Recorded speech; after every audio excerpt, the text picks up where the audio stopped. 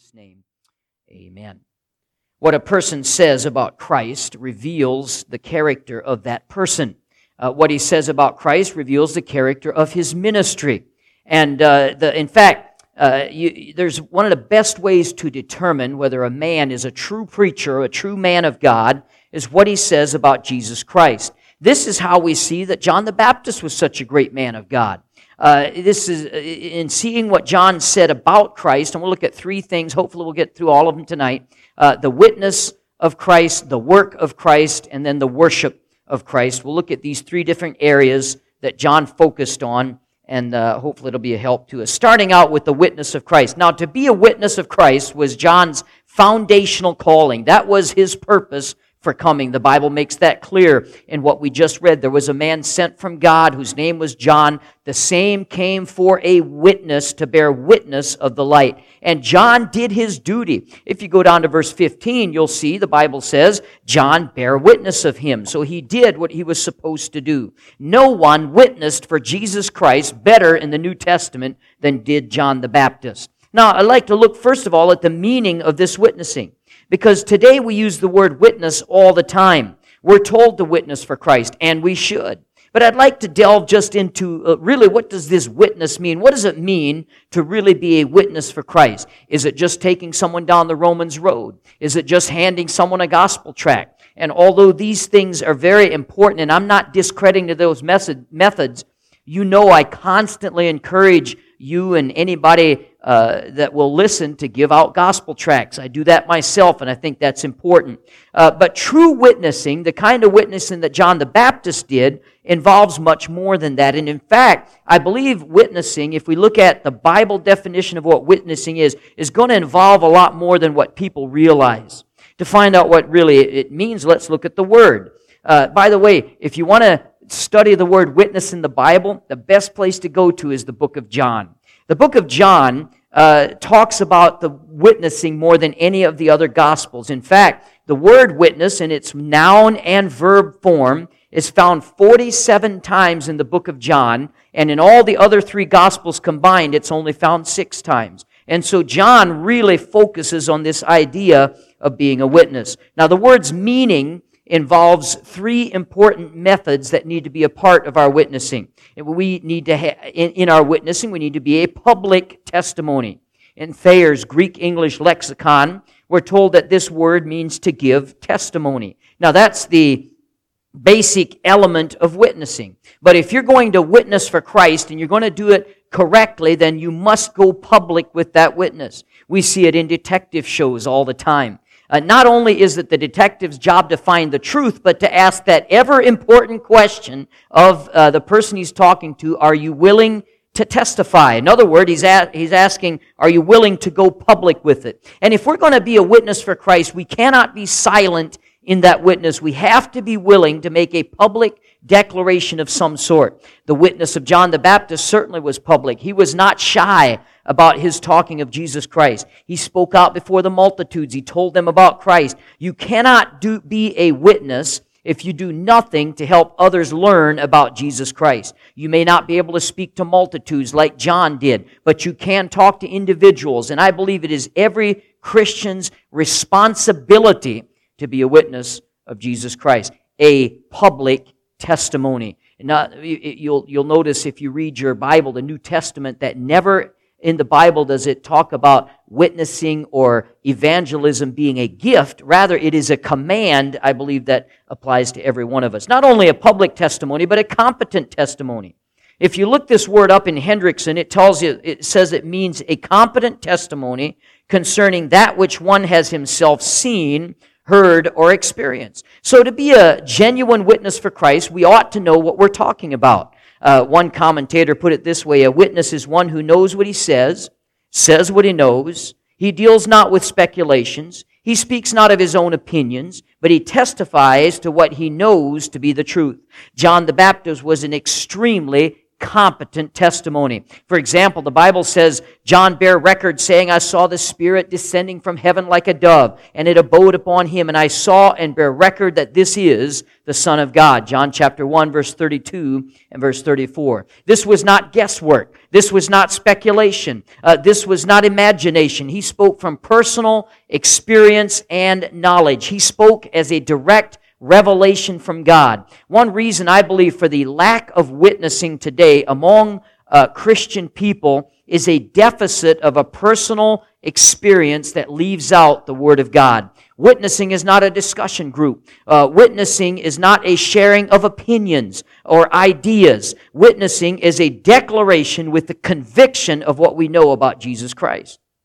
And how many people really go through their Christian life never really experiencing much of a relationship with Jesus Christ. The less we know about Christ, the less value our witness will have. Spiritual ignorance then does not promote a good witness for Jesus Christ. And this is one of my goals here at Bible Baptist Church, is that we would not be a spiritually ignorant people, but that we would have a good working Bible knowledge so that we may have a powerful witness. So we should have a public testimony. We should have a competent testimony. And then finally, a dedicated testimony. The word translated witness in John chapter 1, verse 7, the same came for a witness to bear witness of the light. Now, this word witness, the original word is martyria. We actually get our English word martyr from that word that is translated witness. The association is kind of interesting to me, especially the fact that you would, we think witness sometimes, we think of witnessing in our mind and we just think of handing out a gospel tract. Well, the Bible associates the word martyr with the word witness. Essentially, what this means is a martyr is one who bears witness by his death. And what does all that mean for us? To witness for Christ means that you're going to take a strong stand that you will back up with your life. As a true witness for Christ, you are no longer neutral, nor can you be neutral. You have committed yourself. You're basically laying your life on the line. This was true for John the Baptist. You know, after he was so strong on his witnessing for Jesus Christ, eventually it cost him his very life. Now, it might not cost us our life, but I would say that true witnessing for Christ involves more than we realize, and probably more than many of us are willing to pay that price. So let's be diligent in our witnessing. Look at then the mission of this witnessing, the purpose of John's witnessing for Jesus Christ. The purpose is stated in John 1:7 that all men through him might believe. John the Baptist, if I can remind you again, was sent to prepare the way for Jesus Christ. He was sent to get people prepared to receive Christ, not to reject him. Now, did everyone who listened to John accept Christ? Not at all. Many people rejected Christ, even though John gave a great witness, but that is not John's fault, nor will it ever be laid at his feet. He was just the messenger. And can I say, so are you. When we give the message of Jesus Christ, when we are a witness, whether it be given a gospel tract, whether it be given the gospel to someone, we're backing it up with our life, we're standing firm on the message of the gospel. If you're found faithful in your message, that is all that is required of you. Our mission to lift up Christ, to encourage others to believe in Him. This is unfortunately not the primary goal of many of the religions of the world today. In fact, most religions that you find in the world today work to not maximize Christ, but to minimize Him. Not long ago, I was accosted by two Jehovah's Witnesses. And just as our conversation was beginning, I began by asking them a question. I said, before we even start talking, I'd like to ask you a question. Who is Jesus Christ to you? And as soon as I hear that Jesus is not God, Jesus is not eternal, Jesus is not part of the Trinity, He is not everlasting, well, that is as soon as then our conversation is over. At that point, we have no common ground with which to work.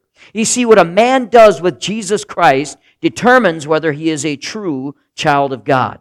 John came, the Bible says, to bear witness of the light, not of himself. This is an important thing as well, because we are not here to build ourselves up. The object of testifying or witnessing for Christ is not to exalt the one doing the witnessing. We are always to be about the work of exalting Christ. So that's being a witness for Christ. Then he talks about also the work of Christ. Now the Bible records John speaking about three distinct and important things that Christ would do. His baptizing with the Spirit, his judging of sinners, and his sacrificing for salvation. In other words, in other language that's given in the Bible, Christ's work would have to do with the Spirit of God, the judgment of God, and the Lamb of God.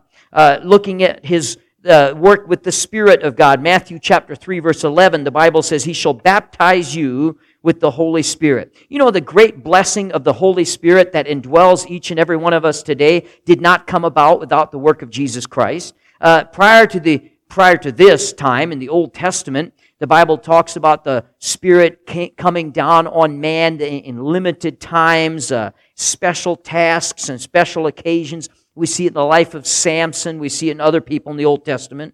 It was a temporal thing. It was not available for everyone. Now, several times in the Old Testament, they hinted at what was to come. Joel 2:28, I will pour out my Spirit upon all flesh.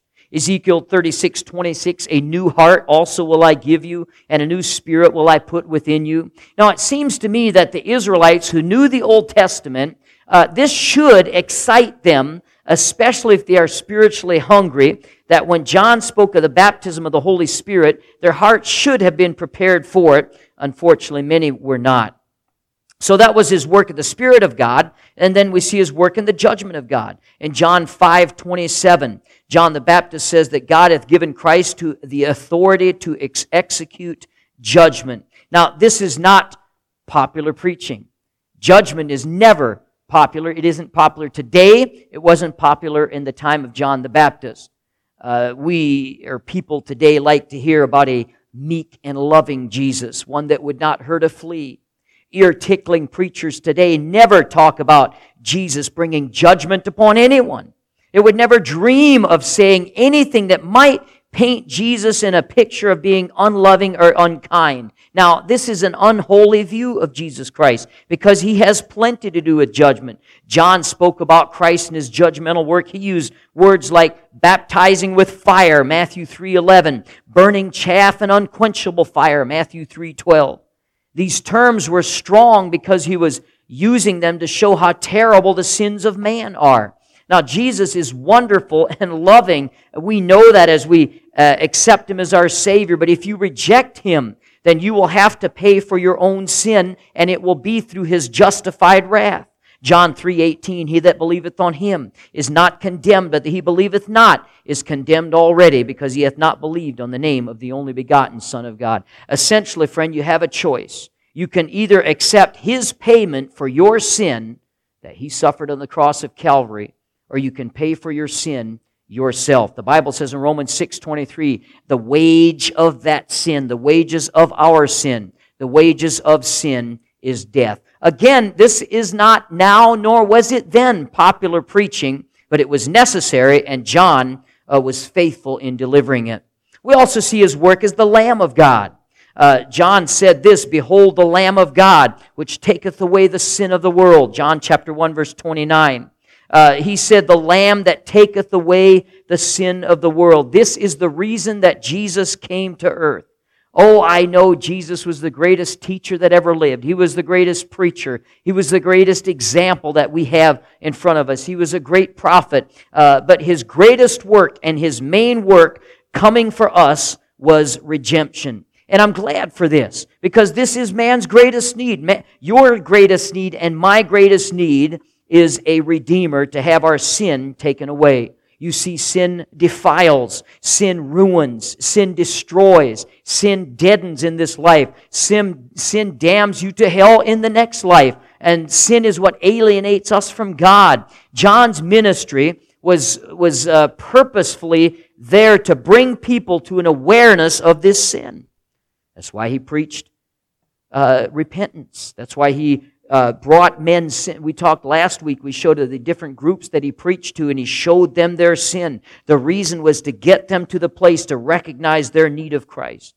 The problem for Israel is the same problem as John Q. Public today. People do not recognize their need for a Savior. They do not realize the seriousness of their own sin. In fact, the Israelites in that day, they viewed their need as physical. They viewed their need as political. They wanted somebody to deliver them from Rome. They wanted a lion, not a lamb.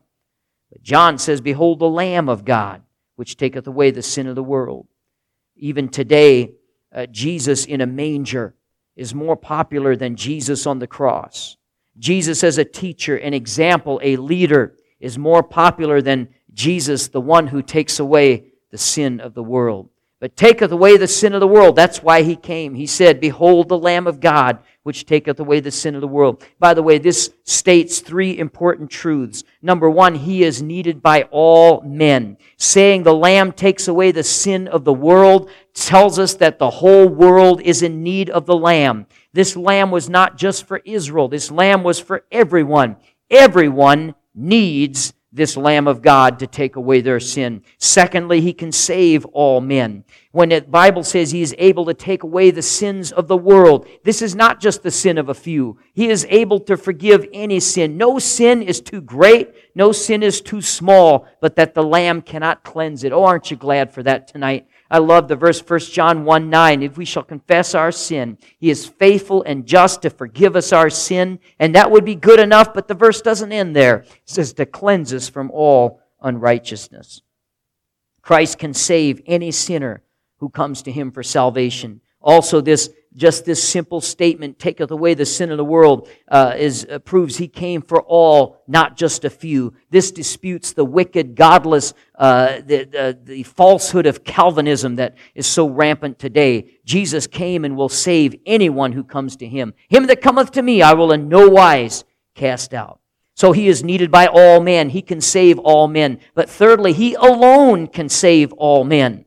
He is the only one that the Bible ever says is able to take away the sin of the world. John's statement allows no room for other lambs or other saviors. This is the Lamb, he says, which taketh away the sin of the world. 1 Timothy 2:5, "There is one God and one mediator between God and man, the man Christ Jesus." Acts chapter 4, verse 12, "There is none other name among heaven given among men, whereby we must be saved." It is not Mary, it is not Joseph Smith, it is not Muhammad, it is not Buddha or any other person that can save. Only Christ can take away man's sin. "Behold the Lamb of God, which taketh away the sin of the world." What a statement. What a great truth of the Word of God. So we see not only the witness of Christ and the work of Christ, but finally the worship of Christ. John the Baptist recognized Jesus Christ in his worship of Him. In Matthew chapter 3, verse 11, he says this, "He that cometh after me is mightier than I, whose shoes I am not worthy to bear." What you say about Jesus Christ certainly will affect how you worship Him. And John had a great doctrine of Jesus Christ here. His high view of Christ, we see in three things he said about Him. He looked at Christ as a far superior to Himself. Repeatedly, John the Baptist stressed this. He said here, "He that cometh after me is mightier than I." Now, this is a big thing to say. John, if you remember, is very famous by now. Wherever he goes, crowds of people flock to him. He's considered a very great person. He's a popular preacher. To be mightier than John is really to be somebody, and John did not hesitate. "He that cometh after me is mightier than I." Matthew chapter 3, verse 11.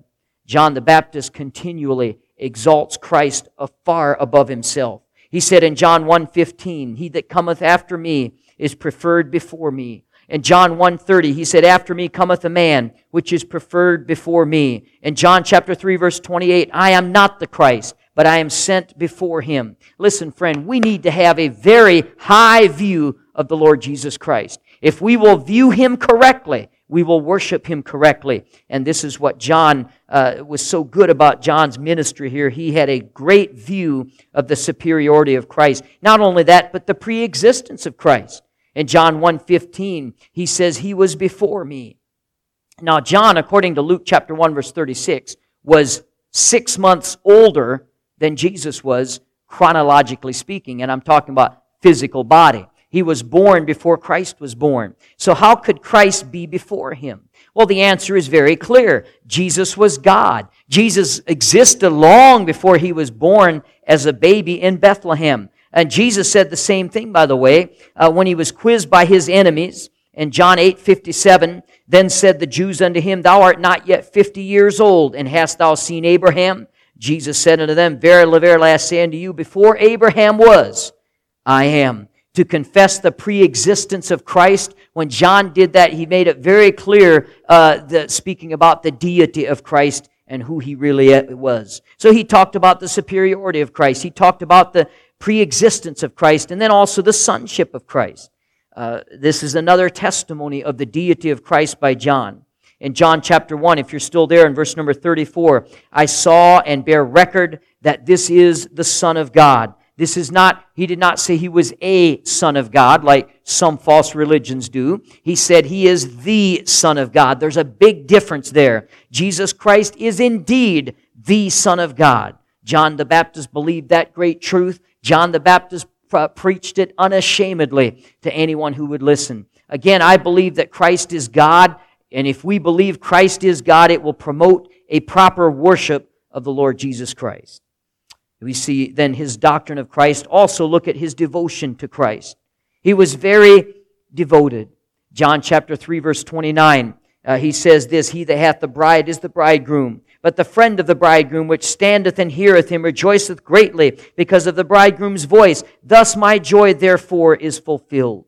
Oh, we see his devotion in this verse. Look what he says here. He says he is standing. He said, which standeth and heareth him. Standing for someone denotes respect for that person.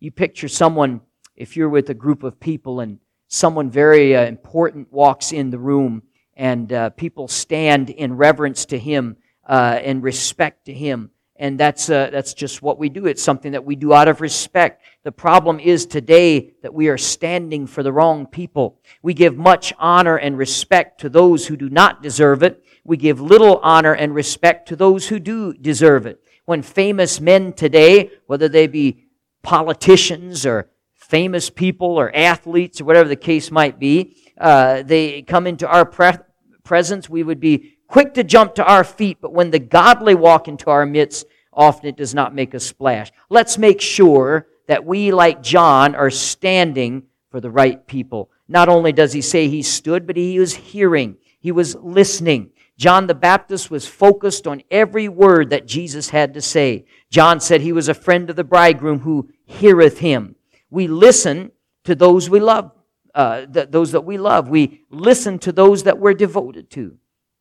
Maybe you remember when you were first dating your spouse and you would get a love letter and you would read it and you would reread it. This is back in the day when we wrote love letters on actual paper with a pen or a pencil, and we gave them physically, not electronically. But I remember I would get a note like that and I'd read it and reread it and memorize it and keep it with me for days, and it meant something. And those in love with Jesus Christ will listen to Him speak. They will want to get into His Word. They will devour it. They will love the preaching of the Word of God.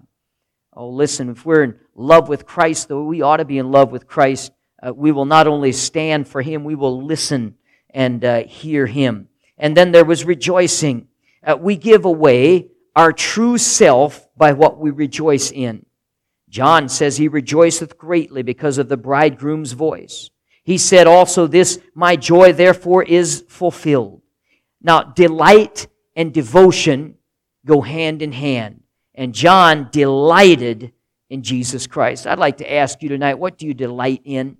We live in crazy times right now and uncertain times. What do you take your delight in? I was just talking to somebody today that came in and was talking about being discouraged until they spent some time in the Psalms, and that encouraged them. What a great thing when we can encourage ourselves in the Lord or in the Word of God.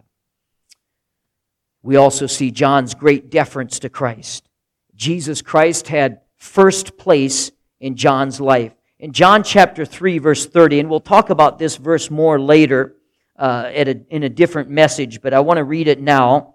It's a simple statement that John made, but it's a tremendously deep statement that he actually struggled with much in a great way a little later. But it's what he said. He said, "He must increase, but I must decrease." This was a statement made in result to some of John's disciples coming to him and saying, "Now all men come to him," talking about Jesus. This is found in verse 26. They were concerned. "Hey, John, they're not coming to you anymore. They're not following you anymore. Now they're following Jesus." And John replied, "He must increase. I must decrease." Oh, listen, friend, if you could have that attitude in your life, if I could have that spirit in everything that I do, I must decrease. He must increase. John's crowd was diminishing. Jesus was becoming the main attraction now. How many men would get envious, jealous, angry, upset over this change? But not John. John said, "This is just what I was sent here for. I'm here to lift him up. I've got to decrease. He's got to increase." John's desire was for Christ to be preeminent. I think one of the greatest problems of mankind is that we are too often egocentric when we need to be Christocentric. We are so full of ourselves, and we constantly work to build ourselves up when our job should be to work up and build up Jesus Christ. Philippians chapter 1, verse 21 should be our practice. "For me to live is Christ." John said it was to be less of self and more of the Savior. To exalt Christ properly, we must walk humbly before Him. What is your life's mission tonight? Is it to build up yourself, or is it to build up your Savior? We're not going to have the proper witness of Christ if we don't have the proper worship of Christ. We're not going to have the proper worship of Christ if we're not going to place Him in the right priority of our lives. And we cannot ever, ever put ourselves above the Lord Jesus Christ. So true worship will not occur until we get the right doctrine about Christ. John had that. The right devotion about Christ. John certainly had that. And the proper deference to Christ. And John also had that in his life. He did very well in all of these areas. How about you tonight? How are those areas found in your life? Do you have the right priorities when it comes to Jesus Christ in your life? We ought to be witnessing, just like John did. But we won't witness if we don't have the proper attitude about Christ and His work. We ought to be talking about the work of what Christ wants to do in the lives of those around us. And so we need to be faithful here. And then ultimately worshiping together. It saddens me that as we talk about worshiping even tonight, that we can't do so together. We can't do so in the building. I'm thinking about even Sunday, Easter of all days. We're not able to be together in Easter, and that saddens me, but I trust that we will do it in this format. I encourage you strongly to be here with us. I know many people have dinners planned with family, limited family probably, but please make some time for us Sunday morning and join us again in our live stream at 10:30 on Sunday morning for our Easter service. I have a great message that the Lord's laid on my heart I want to share with you. So I certainly want to spend that time with you. Until then, we're certainly praying for you. Continue to do so. Pray for one another. Lift up the Cruz family at this time. And just want you to know I love you and I'm praying for you every day. And I know many others are as well.